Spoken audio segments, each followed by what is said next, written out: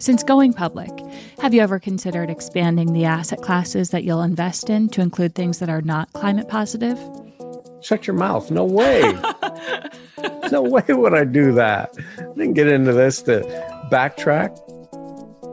Welcome to the first episode of Climate Positive, a podcast produced by Hannon Armstrong, a leading investor in climate solutions.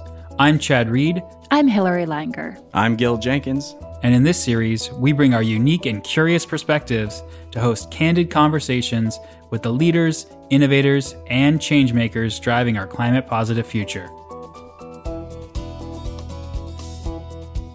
In this inaugural episode, we could think of no one who's been focused longer and harder on driving us toward that climate positive future than our own CEO, Jeff Eckel. Over 35 years ago, Jeff Eckel discovered his mission. He read the seminal book, A Diet for a Small Planet, detailing the negative environmental impact of proteins, from beef to beans. He's been a thoughtful eater ever since and has made a lifetime commitment to the environment, working to reduce harmful greenhouse gas emissions through technological, financial, and business model innovation in the power sector. Jeff charted his own path with stints at Booz Allen Hamilton, Time Energy Systems, the first U.S. energy service company, and Wärtsilä Power Development, focusing on power plant development in the developing world. Before finding his way back to Hannon Armstrong, where he had previously lost his job due to an expiring federal tax credit. After returning to Hannon as CEO, he repositioned the firm to focus on energy efficiency. Since then, the company has witnessed unprecedented growth, expanding into wind, solar, and other sustainable infrastructure assets, and now has a market capitalization of nearly $5 billion. So with that, here is Jeff Eckel, the CEO of Hannon Armstrong, sitting down with Gil, Hillary, and myself. Jeff, welcome to the inaugural episode of the Climate Positive Podcast. Thanks, Gil. So we're going to cover a lot of ground here today, Jeff. Before jumping into your professional life, I thought it'd be interesting to start back in the early days. Tell us about your experience growing up in Ohio and how that shaped you as a person and as a business leader. Well, one of the key things about growing up in Ohio in the 70s was when the Japanese car imports came in. And Ohio and Michigan was devastated by the transition from American-made cars to Japanese-made cars. And friends lost jobs, dads lost jobs. And when people talk about disruption and change, it's good, it's great, and it hurts. It hurts people, it hurts families, it hurts communities. And that's one of the things that I definitely see in our business. Change is happening, but it's disruptive and it needs to happen.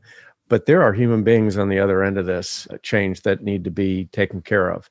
And I think the clean energy industry can do a better job in talking about how disruption hurts and facilitating the transition to a much cleaner energy system. When would you say that view of clean energy and sustainability really started to take shape? Was there a particular moment in your life where it really crystallized for you? Reading Francis Moore Lappé's Diet for a Small Planet when I was 17, and on page 82, there's a bar chart of the British thermal units, or BTUs, per gram of protein. And there was a big bar for a cow, a smaller bar for a pig, smaller still for a chicken, a fish, and then you get down to a soybean. And it was a very efficient way to put protein in human beings. I became a vegetarian that day, and I'm a vegetarian now.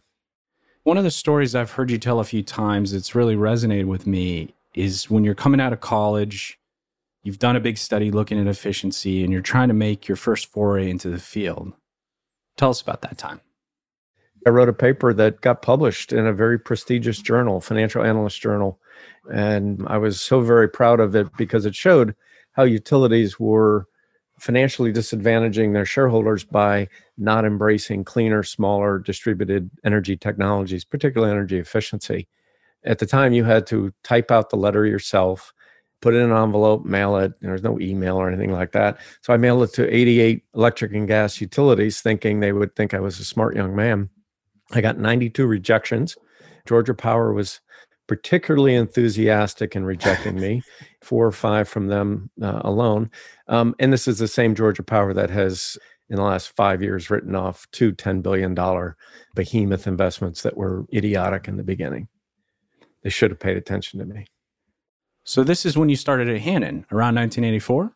No, it was 82. So the 82? professor who co-authored the article with me got me an interview with a small utility power supply planning firm in Syracuse.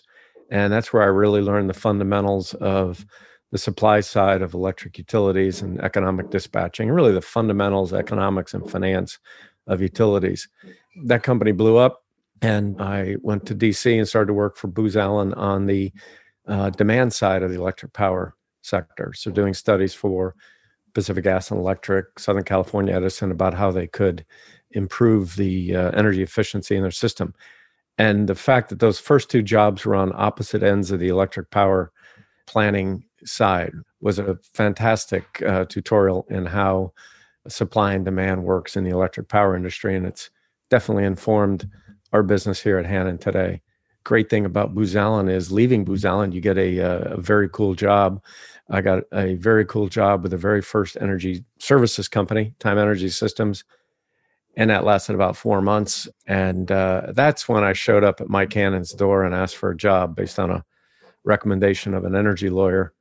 We had done some wastewater treatment plants. There were some aspects of utility assets that were starting to develop. 87 was when PURPA, the Public Utility Regulatory Policy Act, was enacted and allowed for the independent power generation and breaking the utility monopoly.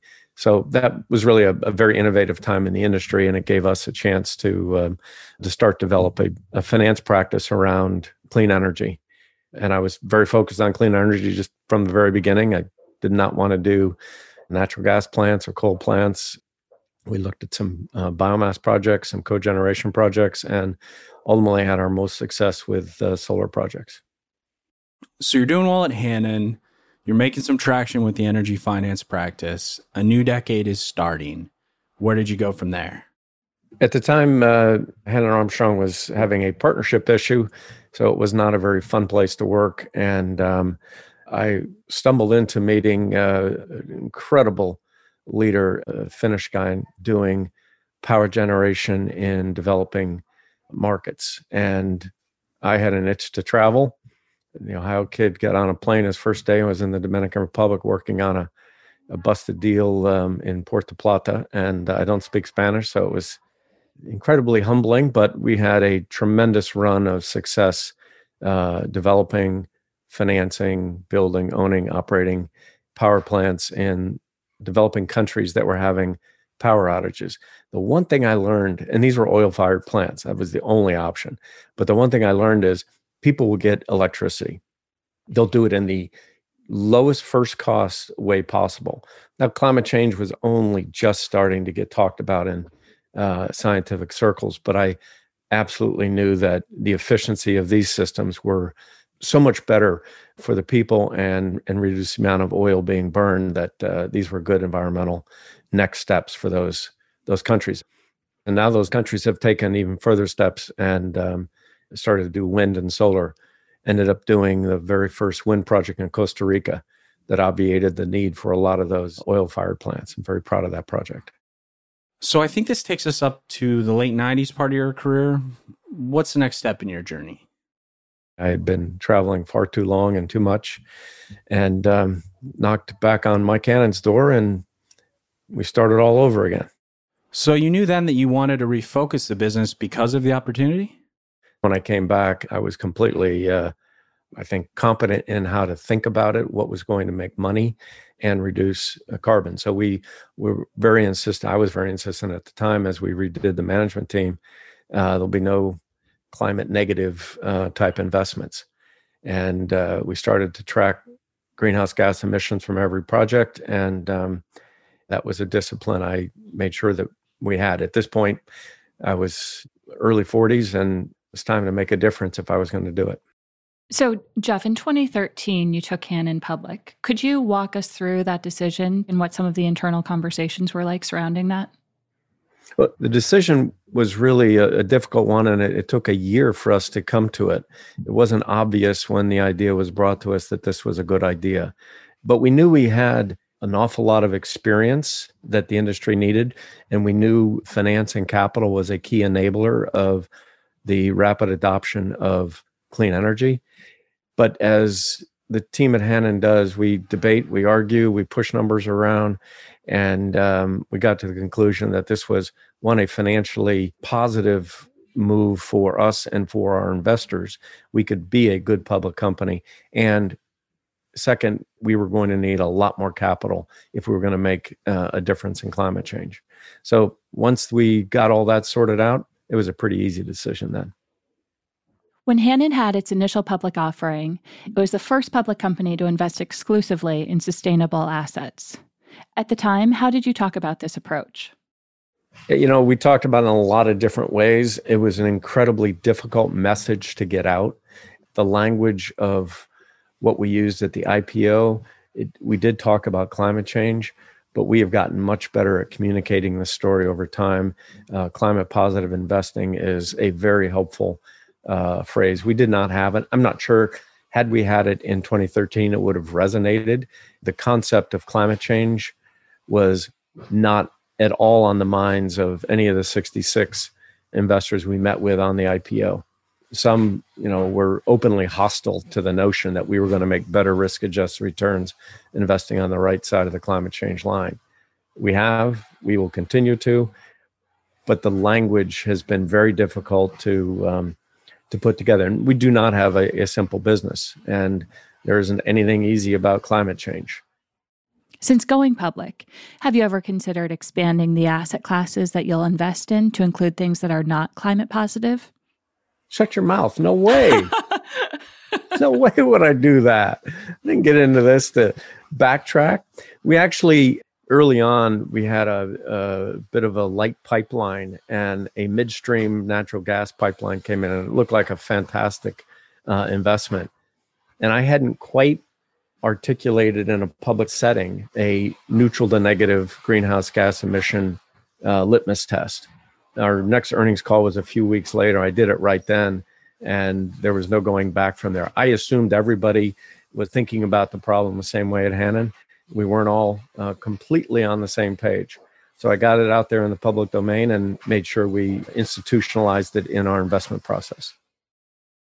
At the time of Hannon's IPO, the company had a lot of energy efficiency transactions and had figured out a way to make these programmatic so that the closings were quite efficient. How have Hannon's asset classes evolved since then? You're right that we started out with a preponderance of energy efficiency investments, and we continue to dominate that market. Wind and solar were very much in a boom and bust cycle, and we were very tentative about where to invest in boom and bust. And they were basically busting whenever the federal tax credits expired. So we were very cautious about that. I'd learned that lesson in '89 when the 11% solar energy tax credit went away. But eventually the cost declines in solar and wind accelerated so quickly. All of a sudden, applications for solar and wind that had not been economic were astoundingly economic. So while the industry still benefits from tax credits, the fundamental economics of these technologies has come into the money, which to me makes it a very investable asset class for Hannon. There are lots of different ways to invest. Not all of them are that profitable for the investor, and not all of them are accretive for our clients. So if we remember to stay focused on our clients' needs, and I would say investing in solar land was an example. There isn't anybody who thought that's what we were going to be investing in. Turns out it's a very accretive transaction for our clients, and we continue to be the largest investor in land underneath solar projects in the country.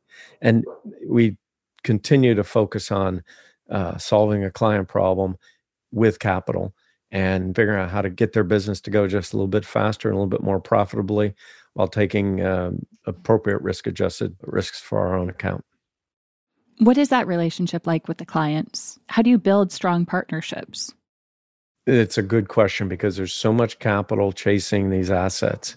What I have continually found is every business has a problem. Every client's got an issue. And, early days, in my prior experiences, I'd had some of those same problems and made some of the same mistakes they were making. And the ability to just listen and empathize with them about the business problem differentiates you from very earnest, but perhaps less experienced people who have the same amount of capital. So fixing problems is a really good thing. I say constantly, I wish our bankers were as good as Hannon Armstrong at listening to our problems.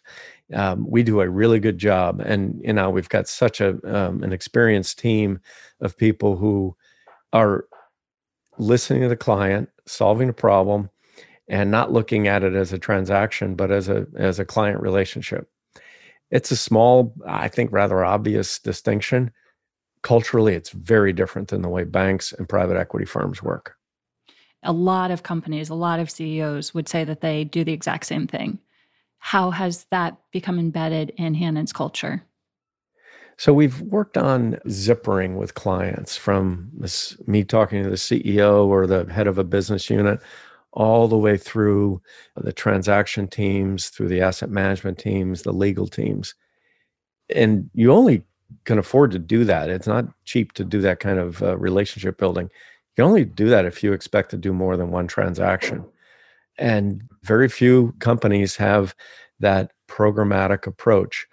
There's no one transaction that makes us a lot of money, but the business is very strong precisely because we continue to do multiple transactions. And then there are people who didn't fit, who didn't like that culture, but people who have a passion for climate change investing, they're able to take some of the excesses that you see in other firms and subordinate that to the larger goal. I think if we didn't have a mission like that, we'd be just like everybody else, be a fight for money at the end of the day. And the fact that we're able to pay each employee as a shareholder with shares really also ties compensation to the success of the business. You've described carbon dividend for years as an elegant and aerodynamic market solution to climate change. Why do you feel that way? There's a tremendous amount of angst about capitalism right now, and that free markets don't work.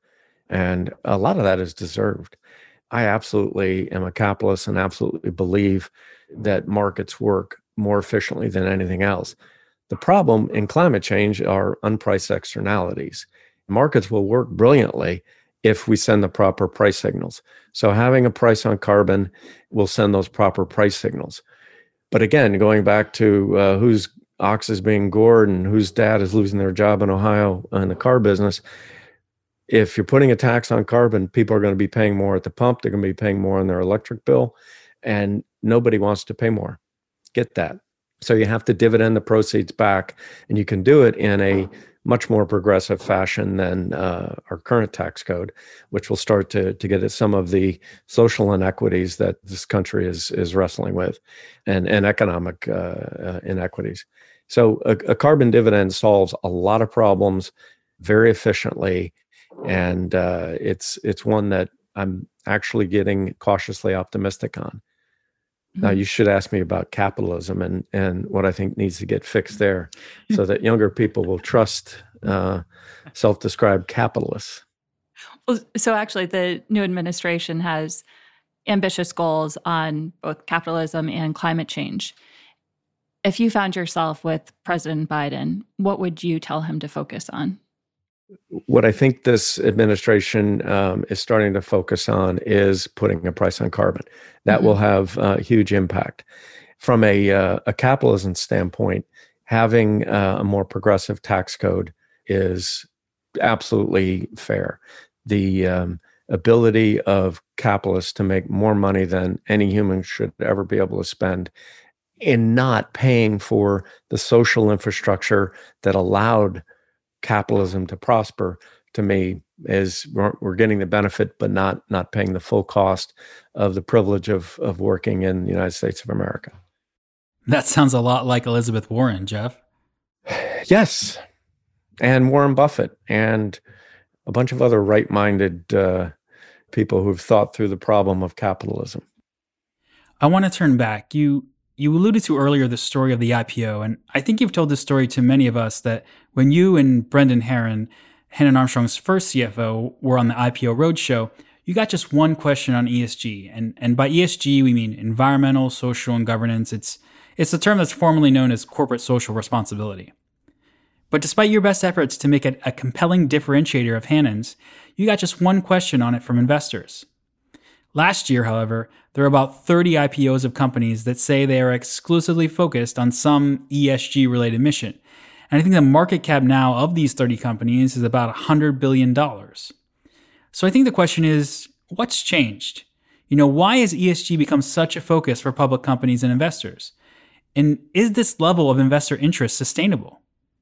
I think this is my fourth green boom, financial boom. The other three ended fairly ugly and quickly. This one is different. This one is much more resilient, much more sustainable, and much more permanent. There has been a maturity of thinking among owners of capital, again, that we have to look holistically at capitalism. It's not just profit of the corporation as Milton Friedman articulated it in the 60s. There are many more dimensions to it. So the ESG movement, I think, is durable, it's real, and it's hot. There will be mistakes made. Bubbles will burst. And I think the thing that keeps Hannon on this mission and avoiding some of the missteps is a laser-like focus on carbon, using our carbon count metric and the investment discipline that forces us to have, I think is crucial. I think Elon Musk and what he's done with Tesla is just phenomenal. He is the brightest human being I've had the pleasure to watch in my lifetime. Why he forgets about carbon and does Bitcoin as a purchase for new Teslas. Bitcoin is a hideously carbon-intensive currency. Stay focused on carbon, Elon. Accept US dollars or accept any currency. Don't accept Bitcoin. And just for context, Musk recently announced that Tesla had purchased $1.5 billion worth of Bitcoin, which is an asset now that sits on their balance sheet. And I'm really glad you mentioned carbon count, Jeff, because I wanted to touch on that next. You and Hannon developed this metric called carbon count, which measures the efficiency by which each dollar that we invest reduces carbon emissions. And you've made it a real focus of our investment team to source deals that have high carbon counts because you want us to be very laser focused on most efficiently reducing carbon emissions and thereby mitigating climate change. So going forward, what do you see as the emerging, most promising new markets or investment opportunities that maybe have the highest potential carbon counts that will most efficiently reduce our carbon emissions? Chad, I think we've been primarily focused on the electric power sector. I think it is quite plausible that there is a flight path to a rapidly decarbonizing electric power sector in the U.S. And that will have tremendous ripple-on effects through the electrification of virtually everything, starting with transport. So all very good signals and things to be optimistic about. There are other areas where energy and carbon is harder to get out of the system. Certainly there are aspects of transportation where a diesel engine is a phenomenal power plant to propel machines, but there are aspects of transportation, there are aspects of industry, and there are aspects of ag. The food system is one of the more inefficient, and frankly, that's how I got started when I was 17, was thinking about the efficiency of energy and food. We look at energy efficiency, wind and solar, as a means to an end. Mm-hmm. The end is carbon or other greenhouse gases like methane. And if we continue to focus on that, we're going to continue to find interesting investment opportunities that are impactful on climate change and climate positive, but also have a higher societal and economic benefit, particularly once there's a price on carbon. Yeah, absolutely. Well, you've been the CEO of Hannon for over 20 years now, and the company is now at a $5 billion market cap. Is there anything else you could see yourself doing? Where do you personally go from here? I want to keep doing this until the board kicks me out. The neat thing about financial services is you can continue to scale back activities and bring in fresh talent, younger talent, smarter talent. As long as I can make a constructive contribution, I want to be hanging around. But I also feel a little bit like general manager of a baseball team who's got a loaded farm system. We've got Great players at the single A level, the double A level, the triple A level. And with our new realignment for growth, we've got a new major league lineup. And it is exciting to watch this organization develop, even through such a terrifically disrupted year as 2020. Hannon Armstrong is coming out of this year so much stronger than we went into it. As a leader, that is absolutely the most exciting thing that you see, is that things you used to do, others have done it better, faster, smarter, and you get to go on and think about new problems. As for what I'll be thinking about, it's probably going to be the same thing I was thinking about at 17. How do we make things more efficient? How do we improve the environment? I can't not do it. Thanks, Jeff. So now I want to move to the hot seat. It wouldn't be a podcast on climate change if there weren't a hot seat, right? So first off, please fill in the blank. The best decision I ever made was... Any decision with enough time is a good decision. I have an adage that I've learned that nothing is ever all good or all bad. And it's very liberating when you realize that you can make a bad decision, but there's going to be something good that comes out of it. Dithering, that's the problem. So I'll say every decision is a good decision with enough time. Well, you kind of stepped on my next one, which is, if I could do it all over again, I would... I wouldn't change a thing. I've been fired 3 or 4 times in my career, learned a ton from every one of them. Not easy, not fun, and certainly very expensive to get fired, but they always led to something else. You just keep working and you're going to get another job eventually if you're hustling. The most important lesson I learned in 2020 was... I think that leadership really matters in a time of crisis. Hannon has not had a lot of crises. We did very well in the financial crisis because we largely had the U.S. government as an obligor. We have not had very many crises. I was definitely challenged this year with COVID, with awakening of racial injustice in this country, and then the rise of fascism that we saw January 6th, obviously a couple of years before that as well. I think I had a pretty good year in 2020, and I'm generally pretty modest and don't say that, but I have to give credit to leaders who have gotten their organization through a crisis. It is as stressful a thing to lead through a crisis as I can ever imagine. First couple months, I wrote an email to the team virtually every day. It helped bind us together, but it helped me express what this organization was going through, what this country was going through. I remember the very first time I heard 200,000 deaths from COVID were possible. And I was struck, wait, that's 4 times what we lost in Vietnam. Vietnam was one of the defining events of my childhood. Just shocking.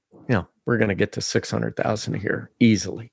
What we've seen in Kenosha and Minneapolis, Atlanta, and so many other cities that haven't made the headline news, absolutely has to change us all. The fact that climate change rose to the surface here and during this year, to me, is astonishing. But it goes to the point of, if you stay in business long enough, your time will come. I think Hannon Armstrong's time came in 2020. So we're now going to shift to overrated or underrated. I'm going to say a name or a concept or a place, and you tell me whether it's overrated or underrated. And please tell us why if you like. Jeff Bezos. Underrated. There isn't anything that he's done that hasn't been hugely successful, and it took a hell of a long time to do it. His persistence and the number of skeptics at an online bookseller, who really needs that? Absolutely underrated. There's a lot of things I think he could have done better, but he's underrated. Al Gore. Way underrated. I voted for Bill Clinton the first time in order to have Al Gore be vice president. He's done a phenomenal job. Taylor Swift. 1989, that record is still underrated.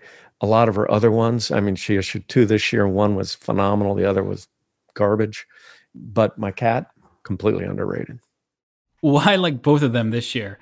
And her documentary on Disney Plus was actually really good too, I thought. Annapolis, Maryland. Oh, overrated. Nobody should move here. It's terrible. Don't come here. It's great. Unless you're a restaurateur, then you should come to Annapolis. And then finally, to me, climate positive means... this will seem a little funny, but birds. Birds are the barometer of environmental health, and they're the most astonishing creatures, particularly migratory birds. And I'm an amateur bird watcher. I've been all over the world looking at birds. Somebody once told me that a really good public policy analysis tool was to ask yourself, is this public policy good for children or bad for children? Forces you to take a very long view on things. I would say the same thing about birds. Is this policy good for birds or bad for birds? They don't have a voice. They're not going to tell you anything. They're just going to die by the billions. That's what it means to me, Chad. Awesome. Well, thank you very much, Jeff. This has been a fascinating conversation. Always great to sit and chat. Well, I doubt that, but thank you for asking good questions. Thank you, Jeff. Thank you, Jeff. Bye-bye. And that was Jeff Eckel, the CEO of Hannon Armstrong. Climate Positive is produced by Hannon Armstrong. Tell us what you thought about the conversation. You can send us show ideas by tweeting at us at Hannon Armstrong, or send us a note at climatepositive@hannonarmstrong.com. If you like the show, feel free to give us a rating or share with a friend. It helps others learn about the show and our climate positive mission. I'm Chad Reed, and this is Climate Positive.